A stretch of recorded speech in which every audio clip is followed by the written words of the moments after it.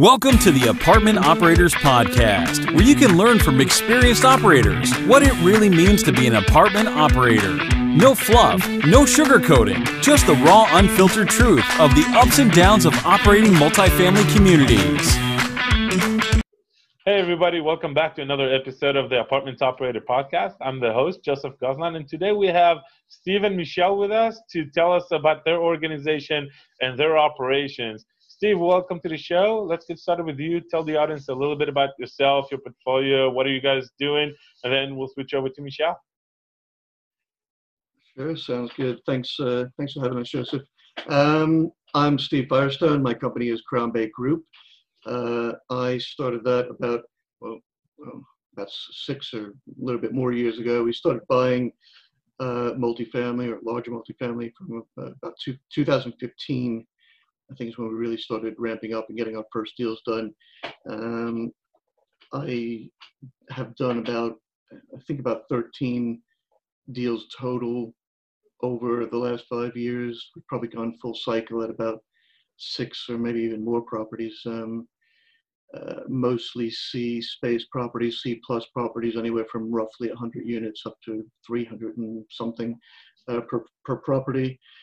At our peak, it was probably just about 2,000 units, and a lot of them were, we were lucky enough to hit our long-term or 5-year sort of goals in like 2 years. So we sold off a lot of stuff as we hit our projections. And last year, really good with hindsight now, but we sold about 4, if not 5 properties last year. By December, we were all done and waiting to sort of take up the next space of us scaling up the company. And then, of course, this happened with COVID, what's happening now. And sort of put a little bit of a damper on that, but I was happy that we sold off a lot of stuff. So now we're just really ramping up, despite what's happening, of the next phase of growing Crown Bay Group. Michelle actually is our director of operations. She runs Crown Bay Management. We have our own separate management company that mostly just runs our own properties right now. We have been doing it for about 3 years. And that's it. That's awesome. Michelle, do you want to tell us a little bit about yourself and Sure. how did you join the group? I joined Steve 3.5 years ago when he started Crown Bay Management. I've been in the business for 31 years now, started out as a leasing agent, worked my way up. I've done everything from brand new construction, building properties from the ground up, to foreclosures, receiverships, and anything in between. A, B, C, D, E, F, G, get the hell out as fast as your feet will take you. So I've done it all. There's not much I haven't experienced in property management in my 31 years. And it's definitely a fun job. It definitely keeps you on your toes. Every day it's something new. Okay, so awesome. So we're kind of jumping straight into the question we ask all of our operators, third party versus self-management. And it sounds like you made the transition from third party to self-management about 3 years ago. What was the driver there, Steve, to switch over? I mean, at first it was, like I guess everybody thinks you need a management company to trust when you're first starting out. And, I spoke to most of the management companies, at least in this market in Atlanta where we started buying, and picked out a company that I, started a, sort of relationship with that I thought would be good, pretty good reputation. It was okay until you know better. It's only once you're more knowledgeable when you start finding out how not okay it really is. So we did that for a while, a couple of years, and things just weren't going right. I felt a lot like I was paying them, and I still had to look over their shoulder. So I know that's a sort of asset management, but it's not really what I intended to do. To have to keep an eye on them, they should know what they're doing. And as we took over properties from other operators and other management companies, that's when you really start finding out that a lot of them, most of them, are all the same. And really with management companies, that your interests really aren't aligned. I mean, at the end of the day, their reputation is built on running your properties properly. So, there is something to that. But on the other hand, they're also, and usually the top people that are running the company are interested in building their company. So you really just get pushed up onto, a regional manager and whatever staff she hires or he hires. And you're only as good, it doesn't matter about the company, you're almost only as good as the people who they hire and who's keeping an eye on them. And half the time, you don't even have a regional manager that is that great. So nobody is sort of checking them. So it really just was a big mess. And I, thought about starting a management company like I'm sure everybody does. When, you always think, oh, when I get to that number, whatever it is that people tell you have to have to make it viable. And unless someone pushes you into it, which is what happened to me. Sometimes you need a push to get started in anything in life, So, Michelle was working for a big company for quite a while, running this huge portfolio, which was nationwide from here where we are. And, funny enough, I had met her and another guy that worked there when I first came here, and we had lunch, and they were trying to, get my business as management. And then I didn't, really think about it that much or talk to Michelle again for years. And, but I was I got friendly with basically what her boss, or was the president of their company, and, sort of friendly-ish. And then he called me one day, and I found out, or he told me he was leaving, retiring, or, moving on after he'd been there for a long time. And then that was about 2 months later, he called me. And then Michelle had left too, because she had only ever worked, for him for 8 years and didn't answer to anybody else in this company. So I guess they brought in someone else who wasn't the same anymore, and she decided she wanted to leave. So he called me up and said, I left. Well, Michelle's left too now. And he goes, remember Michelle? I was like, yeah. And he said, well, you are never going to get an opportunity like this again. You are starting a management company. I'm like, I am? I'm like, I got like 1,000 units. That's how the heck can I do that? It's like, I'm telling you got to talk to her. And the rest is history. And it just so happened by coincidence. She lives not far from me. And we started meeting up and talking about it, and, whether she was willing to start a company from scratch and all that. And we just worked our way into it. And, once we got to that stage and did it, it was amazing to me that, how much I knew we could do better with our own management, but I didn't realize how bad it really was until Michelle took over and uncovered the same things on every property as we took them back from third party one at a time. It was kind of like the same issues, the same problems on every property, that I didn't even notice. And then, and at the same time, things like reducing expenses, raising occupancy, raising, just income, everything would just all happen in an exactly set time. For each property was identical. Yeah, there's a lot to unpack here, right? So, but what I always find amazing, and this is what this podcast is for, right? We talk to experienced operators, people that are in the field and doing the job, and the stories are identical. It's just so incredible that we're all going through the same process, right? You start when in very, very small percentage start with their own property management right out of the gate, right? So we're all told, oh, you got to get to 1,200 units, 1,500 units before you can justify a management company.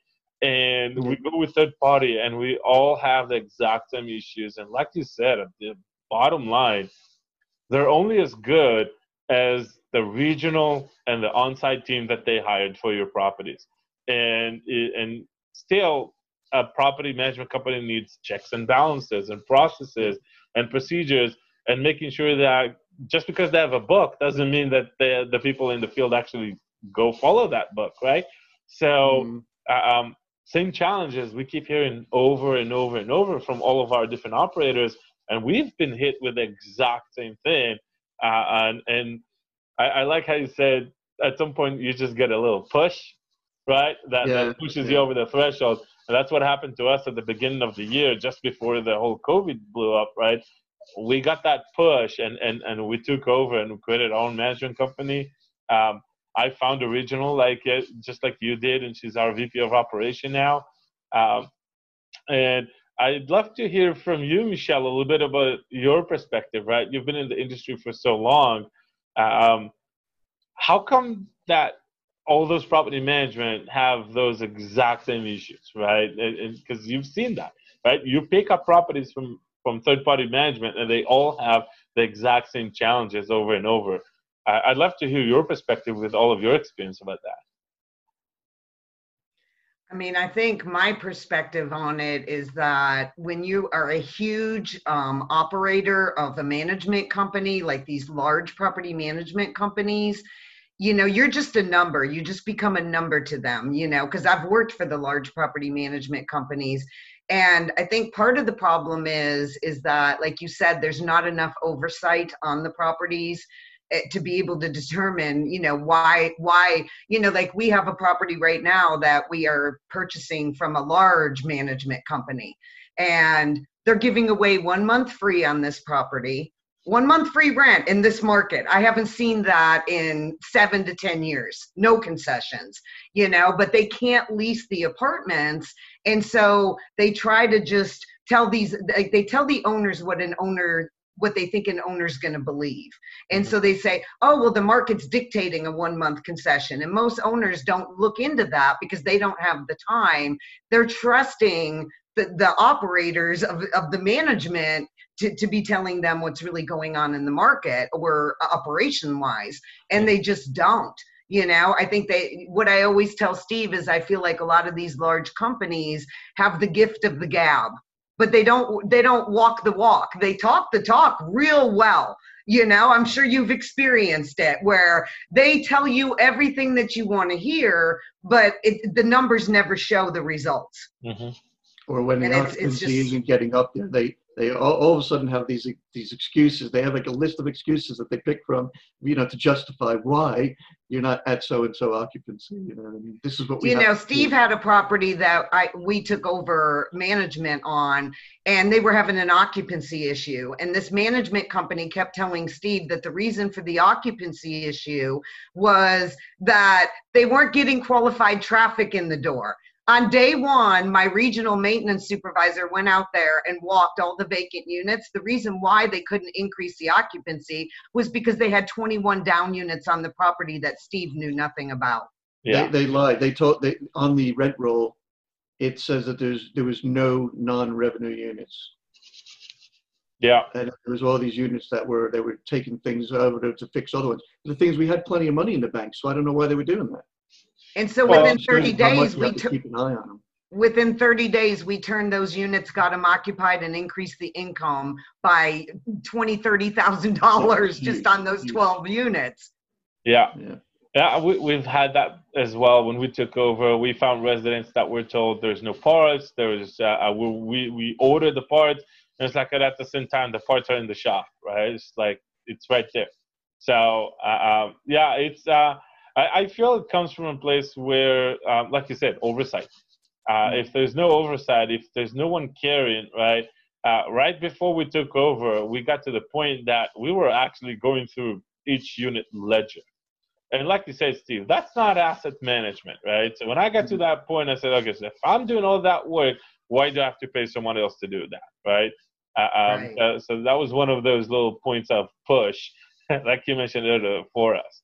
So one of the things that I've noticed, and that's like we said earlier, they're only as good as the regional and the people on site that they hire. What is some of your philosophy about hiring, right? Because it's a very unique industry, to be honest, right? We buy properties that are millions and millions of dollars, and then we hand over the keys to a manager on site that has a salary base of $50,000, $60,000 or even less sometimes, right? So how do you hire? What's important to you when you hire an on-site manager, for example, or regional? How do you make sure you get the right people in? Well, I'm going to tell you first off that Michelle is perfect to answer this and explain, because I'll tell you from an operator point of view that she knows. We joke about this all the time, because every time I go and tour a property that I'm interested in buying, and it's just like a running joke now. She's like, they go like, are you going to tell me that you like the manager, right? And I'm like, yeah, she seems really good. She seems, and then, you know, and it always turns out it's like, okay, she's shit. And that, you know, they just telling me what I want to hear, even, you know, just looking at a property, because they just want to keep their job kind of thing. And we never keep them. And Michelle always points out to me why things that they say and do that they were totally lying and making up stuff. So go ahead. I mean, I think unfortunately a lot of it is experience of interviewing people. You know, for people that don't have that experience, it becomes harder to determine what is a good manager and what's a bad manager. I've interviewed them for 31 years and regional managers that it's slightly easier for me. We do have a test that I require managers to take because they, you know, in an interview will tell you they know everything. But when you ask them to give you the formula to calculate cash flow and it's on a test, I'm telling you 9 times out of 10, a manager can't tell you where cash flow comes from. And it's, you know, total income minus total operating expenses minus your capital equals cash flow.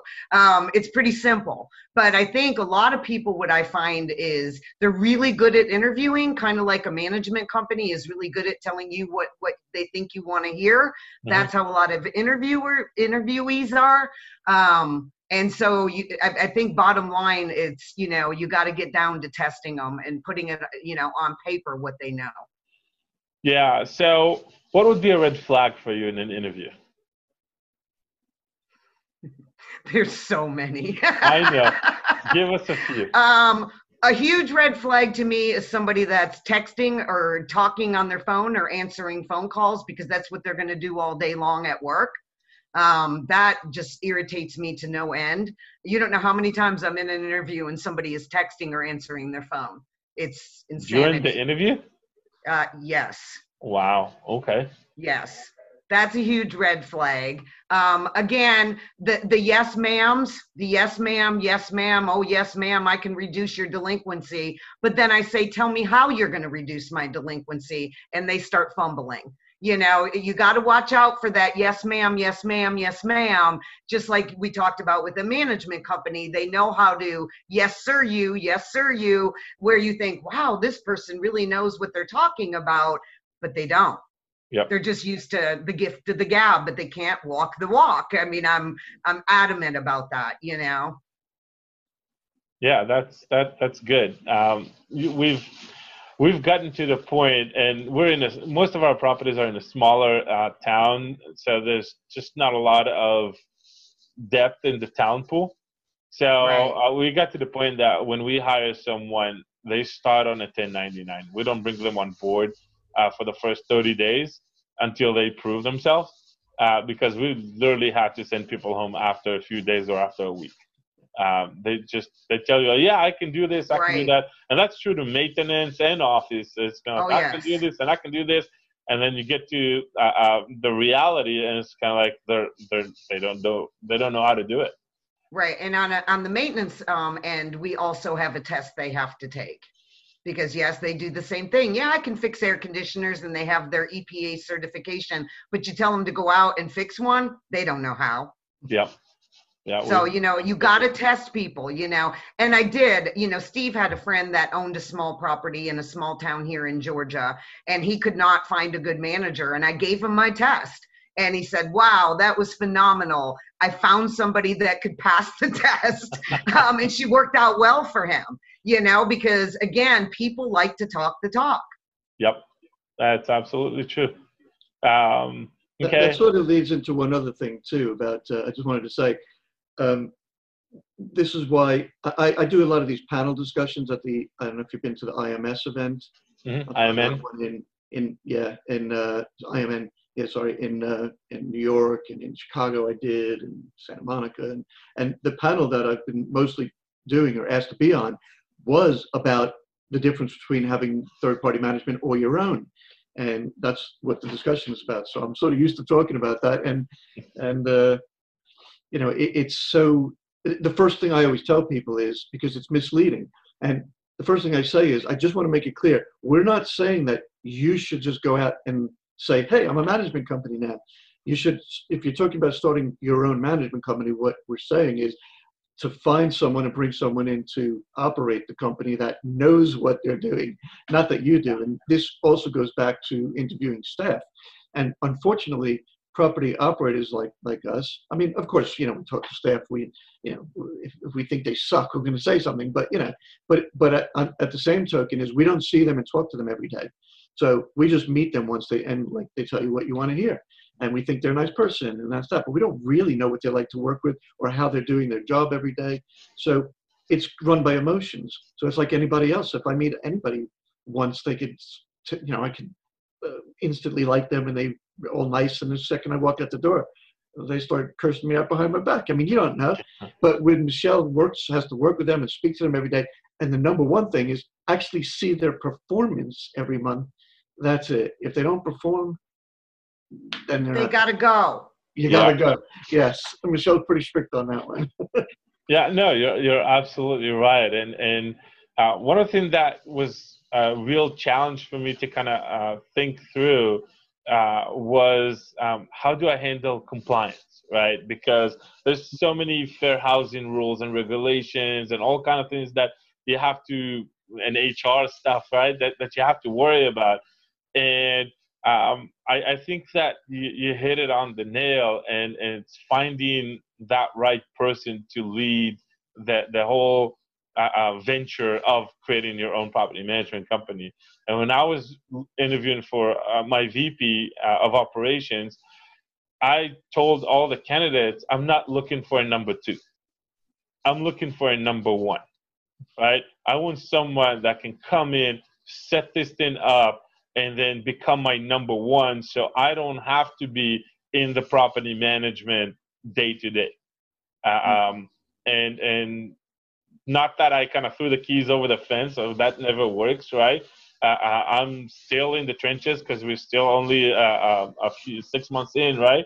But I hired the person that I felt that at some point I'll be able to take a step back and let her run the show. So what do you guys do when it comes to compliance? How do you keep your people up to date with fair housing and all this kind of stuff? Because a lot of the people will have the same hesitation I had with, well, just how do I do all that? Well, we have an HR director that handles all of that for us and keeps us in compliance and sends out all of the latest and greatest laws on everything. So, I mean, that's something that we have a department that does that for us. Okay, and do you guys use certain online classes for fair housing? Yes, Grace Hill. We're using Grace Hill as well. Okay. Grace Hill's good because they have to get their certificates. So if you ever have a lawsuit, like a fair housing lawsuit, it's awesome that all of your people have taken the fair housing class. And that is just such a great way to document all of that if you ever get yourself into that situation. Yeah. Okay. Which you will. You will. Yeah. It's not an if, it's a Don't when. think you're immune to it. No, nobody is. We actually found that there are certain people that would call and try to trap our people. Right. Like they have professional shoppers that do that to see if you're going to violate fair housing.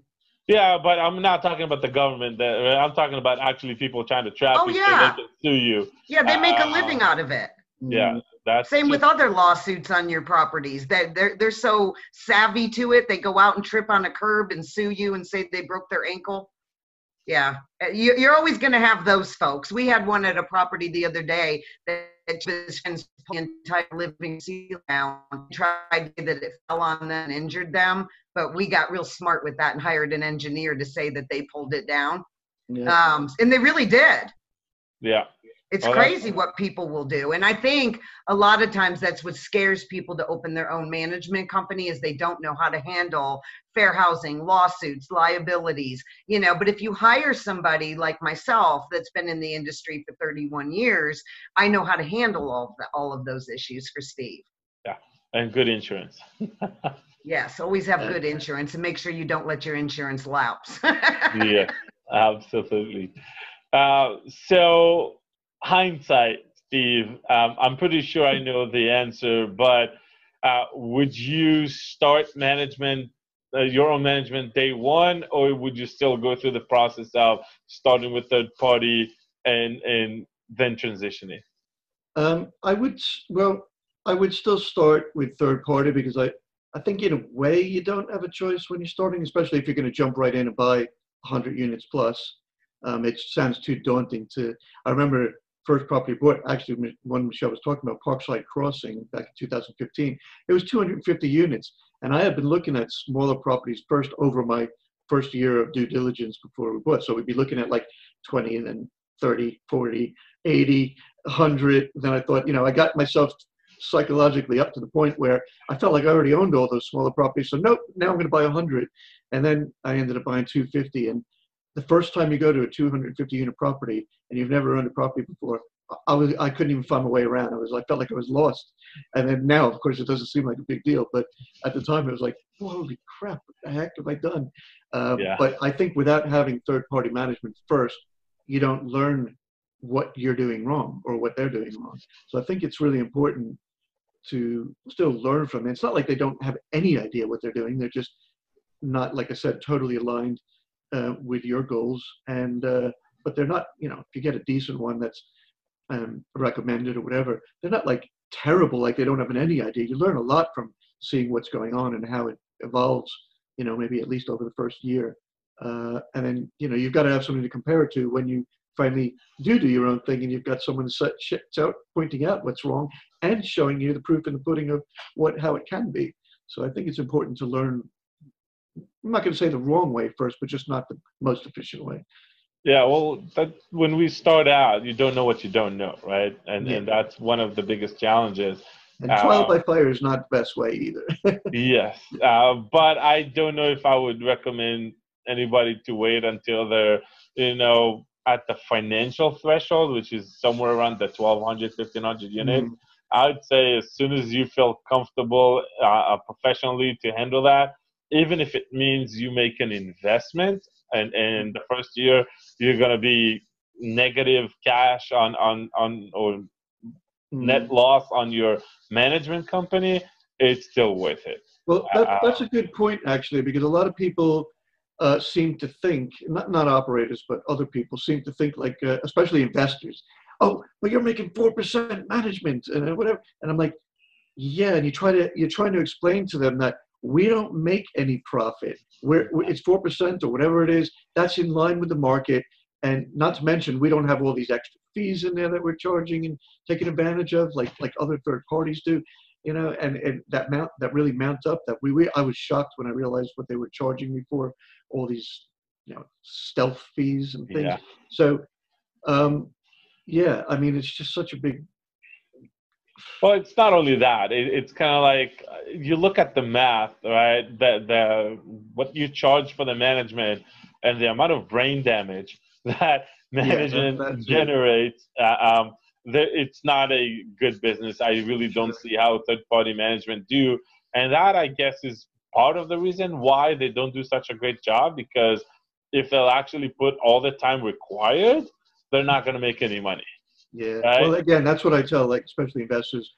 Our management entity is really a loss leader.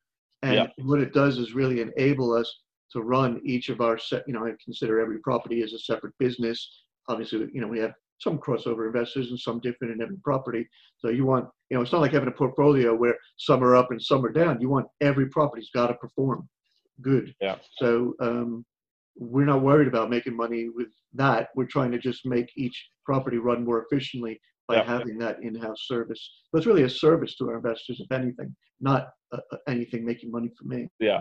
I like the way you phrased it. It's a loss leader. It's not a it's not a profit center. It really is not. Yeah, absolutely. Okay, so Michelle, tell us a little bit about the things that you guys like to do on your properties for the residents, right? Like, do you do any events, any parties, any promotions, or what do you do to kind of increase retention? I guess that's what I'm really looking for. Well, we did until COVID-19 hit. Yeah, now all of that has ceased and desisted. But yes, I mean, we do, weekly, like once every 2 months, we'll do like a whole week of resident appreciation week where we do a different event every day of an entire week for the residents. We do pool parties. We do Christmas parties. Every holiday, we definitely do something for the residents. We have our staffs have really great relationships with all of our residents, and that comes from Steve down to me down to them. I mean, we believe that the residents are paying everybody's salaries, The residents are, making the properties perform financially, so, I mean, we, even during COVID-19, we don't have a lot of delinquent residents on our properties, and we have not changed our operations at all during the whole pandemic. And I think it's our residents like us and respect us, and we give them that back also. Yeah, so I'll give you a few examples of what I'm looking for, right? So, for example, we used to do pre-COVID back to school parties. So we would actually reach out to a few vendors like a hairdresser and local pizza shops and other vendors and bring them in so the kids would get free haircuts, right? It's the little things that we like to do. We usually towards the end of the year where there is a challenge, usually a bigger challenge with collections, because C-class residents somehow prefer to buy gifts over paying rent. Right. So Amazon didn't get big from nothing, That is still weird, but it is what it is. So we used to incentivize them, like giving away movie tickets. That's another thing that due to COVID. Movie tickets, and we would raffle big LED TVs. So do you have any of those little things that you guys are doing that are not just the usual pool party, Christmas party? Yeah, I mean, we do all of those kind of events. Every property does different things depending on the manager and the residents at the property. If we have a property that has a large profile of children, then yes, we'll do like Easter egg hunt for the kids, or, yes, back to school. We'll kind of do like what Channel 3 News here in Atlanta does, Stuff the Bus. We do like donations for school supplies for the kids on the property. We do all like that kind of charity stuff for the residents also. Yes, we do.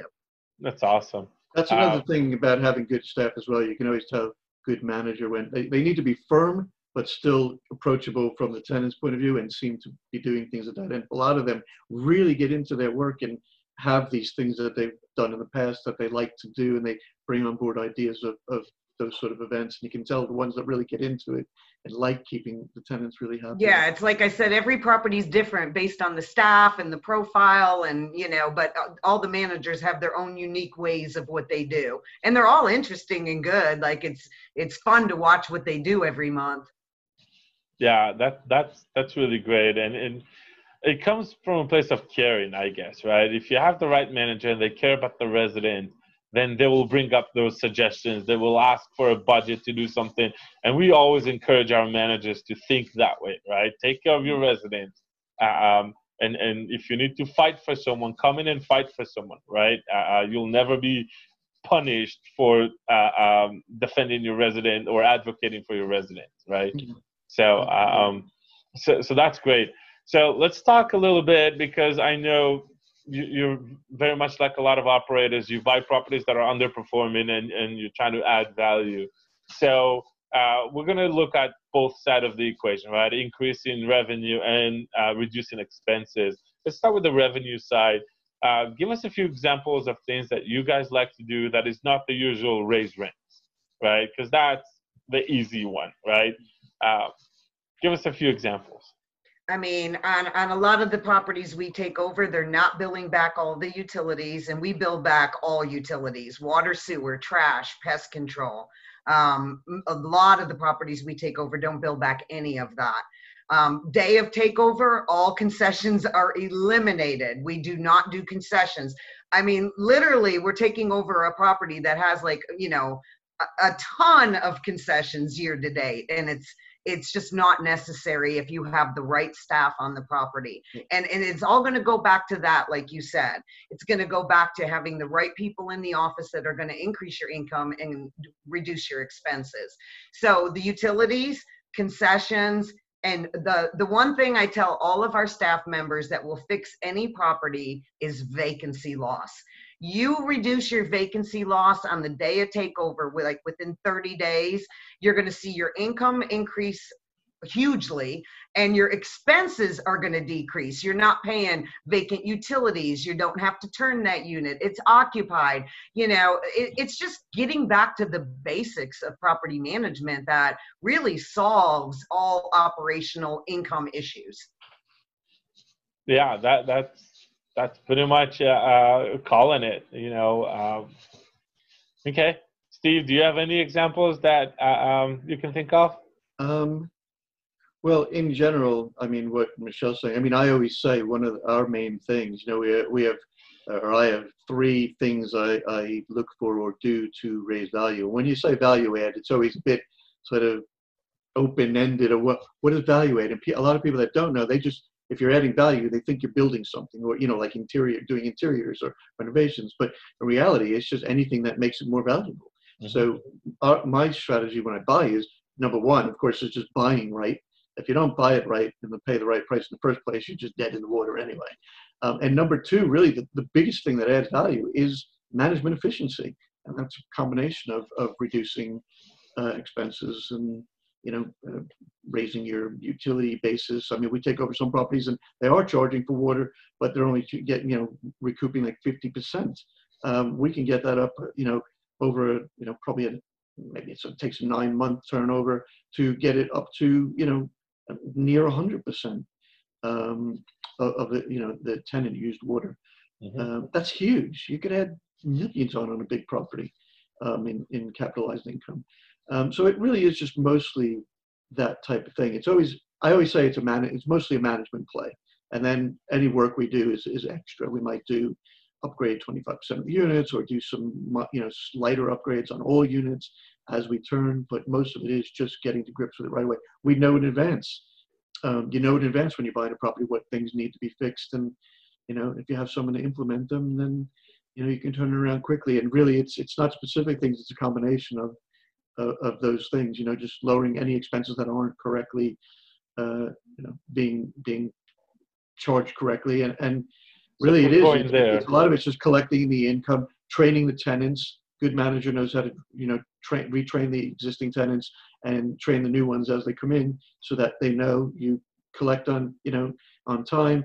We file on whatever the 10th of the month, things like that. So training them and having a more systematic approach to collections and everything is really a huge difference. Absolutely. And you kind of touched on reducing expenses. So let's talk about reducing expenses. Where do you guys find the most value of, if I do this, I get that much reduction in expenses, right? So what are the big stones in expense reductions? I have to say that one of the biggest misconceptions in property management is that utilities are a non-controllable expense. And they are controllable. And that is where most of your money is going out the window. If you start to see that your water bill is increasing, don't ignore it. Get somebody out there. We have a regional maintenance director, so I monitor the monthly utility bills on every property. And if I see a water bill is starting to climb up, I send him out there. And 9 times out of 10, there's a leak on that property somewhere.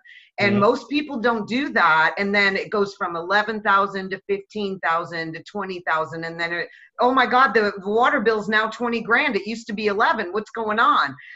If you catch it right away, when you start to see that increase happening, another thing is vacant utilities, whether it's gas or electric. My managers walk those once a week, every vacant unit, to check for mold or check for leaks, and to make sure all the utilities are not cut off because you need power for the refrigerator. But the air conditioner's not blasting on 50 degrees all day and night for 30 days straight, so you have to have somebody that's monitoring those vacant bills and all of your utility bills, because I'm telling you, we save, I had a property last month that the water bill did go from 11,000 to 15. And I immediately called the regional maintenance director and said, you need to get out there. Guess what? The bill's back down to 11 again. Yeah. We caught it immediately. There was leaks on the property. I think everybody that has ever trained me in this industry says utilities are a non-controllable expense. That's the craziest thing I've ever heard. It's one of the biggest controllable expenses. Really, It is. Another thing, is advertising. We're buying a property in the next 30 to 60 days where this company has spent year to date $85,000 on advertising. Oh my God. Never seen anything Do like you it. know that on our properties, we spend zero on advertising because I have the right employees that know how to market, they know how to lease. You know, I always tell everybody an apartment is a box, you know, it's just a box that you're selling. They're all pretty much the same. It's the people. You know, people lease an apartment because of the person that they're dealing with, the customer service they're getting, you know, how that person made you feel. I am a huge proponent about how, you know, first impressions and how you make somebody feel the first time they meet you. And if you're on your phone and you're texting and they're waiting and they're wanting to see an apartment, they're like, I'm out of here. You know, Yeah. so if you have the right people, you don't, you know, and I find that these third-party management companies, and this is a third-party managed property, you know, instead of looking at the staffing, because they've turned the staffing over 3 times already, the entire staff. And instead of like going, okay, we got a major staffing problem here, they're telling the owner we need to spend $85,000 on advertising. This was the one that we mentioned before, earlier on in the conversation, that was having trouble with the occupancy. This is The their 1 month idea free. of fixing it. You know, spend more of the owner's money. Yeah, no, it's crazy. I don't even know what they're spending $85,000 on. But I want to know. I've asked the broker, can you please give me a breakdown? Because out of curiosity, I just need to know, you know, for my own giggles. I mean, we do a over website, but we have a website that's, you know, from a company that, you know, as soon as we know we're taking over, they get it ready. That's the only thing we do, pretty much. That's it. Might do some minor so stuff, we, but it's mostly just traffic coming in, and as Michelle said, just having good staff that can yeah, talk. when we took over one of our properties, they were using apartments.com and they were paying like $1,000 a month for this thing. Yeah. And then when we drove into the ROI, it was just not there. It wasn't generating any traffic. And there were bills and bills and bills from Apartment List, for example. And just turns out if they visited Apartment List website at some point, and then they showed up on your property, it might be unrelated, they just drove by, you're still getting charged for the lead because Apartment Lists kind of logged them first. And stuff like that we eliminated immediately. That's one of the things you find out about from, you know, the hard way from third-party management. They're spending $1,000 a month of my money on apartments.com, and then you don't think anything about it for a long time until you say, you know what, I'd like to see, can you show me the analytics from that? And then they go, oh, gee, we don't have any leases from apartments.com. And you're like, why am I still spending $1,000 a month? Oh, I don't know. That's third-party management. Yeah, that's exactly what it is. So we, you know, we also have a media company that builds multifamily websites, right? Because we kind of feel we cracked the formula, layout, templates, and so on, to the point that we get about 5-6 leads, organic leads a day, coming to our property website and put in all the information, look for an apartment. And this is every property, every day, organically. We don't spend a dime on it. Same with us. One of the things that we also learned is that because we also have a brokerage, right? We got a fully vertically integrated organization. We also have a brokerage. So we put our apartments on the MLS. Well, the MLS propagates to hundreds of different websites, including Realtor.com and Zillow and Apartment List and Zamper and all these guys. So we get leads through those for free. So why pay Apartment List if they're going to give you a free lead just because you put it on the MLS? Mm-hmm. So that's just another way that we found that we can get a lot of different leads and use them without paying for it. Yeah, that's a great idea. Okay, so I want to be conscious of everybody's time. When you look back a little bit, right? If you know, you could go back in time to a younger self, right? And what would you tell yourself? And let's assume you can't tell yourself that 2009 would be the bottom. Buy anything you can put your hands on, right? Short of that, what advice would you give yourself, your younger self? Well, I certainly wish I got into it much earlier. I mean, I have been involved in real estate since, you know, about 20 years now, and, you know, more doing development and other stuff along the, just about everything along the way, buying and selling commercial property, stuff like that. But I really didn't know 100% about, how great multifamily was till 5 or 6 years ago. And then I just decided to do that 100%. And I wish I did that way before that. It's just a great business, and it's much safer than doing spec building and, things like that. It's just, as long as you learn how to operate them properly, it's a great business model. That's great. I wish I did it a long time ago. Okay. So we're recording this at the end of July of 2020. It'll be a miss not to mention COVID, right? And we kind of mentioned it a little bit along the way, but how did COVID impact your operations? I think I heard Michelle say that you changed nothing in the operation. Did you stay fully open? Did you do any work orders, even the small ones? How did you guys adjust, and how did your residents adjust? When the COVID first hit, Steve called me panicking, and I fully understand. I was a little rattled myself, but I'm like the calm one, So when it hit, and everybody, has their opinions, and there's so many people that want to say, you should do this, you should do that, you should do this. And you know what I said to Steve? I said, Steve, I'm going to continue to operate like normal. And I'll adjust if I have to as we go along, but I'm just not going to listen to all this rhetoric that's going on, that I keep hearing, So, absolutely, we put, safeguards in place. All our offices are open. We do full work orders, because part of my problem was, on a 348 unit property, if we hadn't been doing work orders since February and it's now July, can you imagine? We'd never dig out of that hole, and the residents would be miserable, and we'd be devaluing the property by not fixing these items. Mm-hmm. So, at the beginning of it, I just told Steve, I'm going to run it like normal, but we're going to require our employees to wear masks. Maintenance have to wear gloves and masks. We're going to sanitize. We're going to close down all the common areas, such as the pool, the fitness center, blah, blah, blah. And I'm happy to say at the end of July, I have not had one employee or one resident that has had COVID-19. That's great.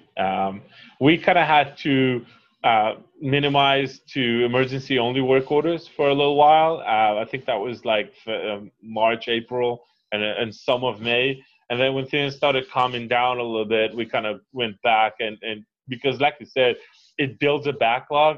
And if you don't catch up on it, it can be a real problem. So it took us a little while, but we're finally got kind of caught up on all that backlog.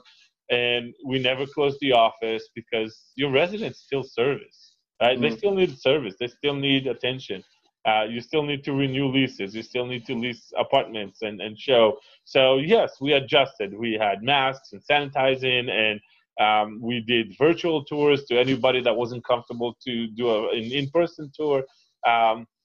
But overall, we're an essential business. We got to keep operating. We have people to take care of that lives in those apartments. You can't really shut it down. No. Right. And of course, it is communication as well, though, with the tenants. I mean, of course, we had asked tenants and put notices out and said, please, don't call if it's not something that is really that important. So we have would like a bit of tenant cooperation, on that side too. I mean, don't come in the office unless you really need to. Don't call us because to change your light bulb or something ridiculous. I mean, come on. So it's a bit of common sense, I think, in communication. Yeah, and sometimes we had to have that conversation with the residents. Kind of like, look, it's not an emergency. We're not just trying to protect our team member. We're also trying to protect you and everybody else in the community, right? Because if our maintenance team is walking in and out of unit all day long, if one of them gets sick, he can get the entire complex sick, right? So it was also protecting them. So like you said, a lot of communication that was going on with the residents to help them understand. A lot of them are very sorry that we can't open the pools just yet. Especially here in Texas, it gets hot. Yeah. But it is what it is, and we got to follow the city code and all the instructions. It's definitely different, right? Caught everybody by surprise, and we'll all have to adjust in some way to the situation. So I'll just ask one last question. Is like, what's next for your organization, right? What's the plans? Are you guys still buying in 2020? Are you planning on development? Where are you going forward? We're still sticking with, what we do, which is, mostly specializing in a more of a C, C to B, C plus to B minus sort of demographic. That seems to be our, niche specialization sort of market, which is what we're used to dealing with. And we weren't doing anything for the first couple of months or more, like most people weren't. No one really knew what to expect, what's going on. It felt like the market shut down, as far as buying and selling and stuff. Everyone pulled out of deals that we know that were under contract, things like that. But lately, things have seemed to pick up a little bit. I've been weighing up what I think, listening to industry news, economic news, and trying to, feel my way through what my opinion is. At the end of the day, I think there is a, good justification for buying if their price, risk-adjusted pricing, which I don't see a lot of at the moment, but we are buying. So we have a 93 unit we're closing on next Tuesday. That just sort of came up, and that actually was on the market quite a while, pre-COVID, and they had offers on it in the 80s a door, and we're buying it for 69 a door because the guy decided he wanted to sell it, and everybody pulled out, and I said, yeah, we'll do that for the right price, so that it's priced in, any downside.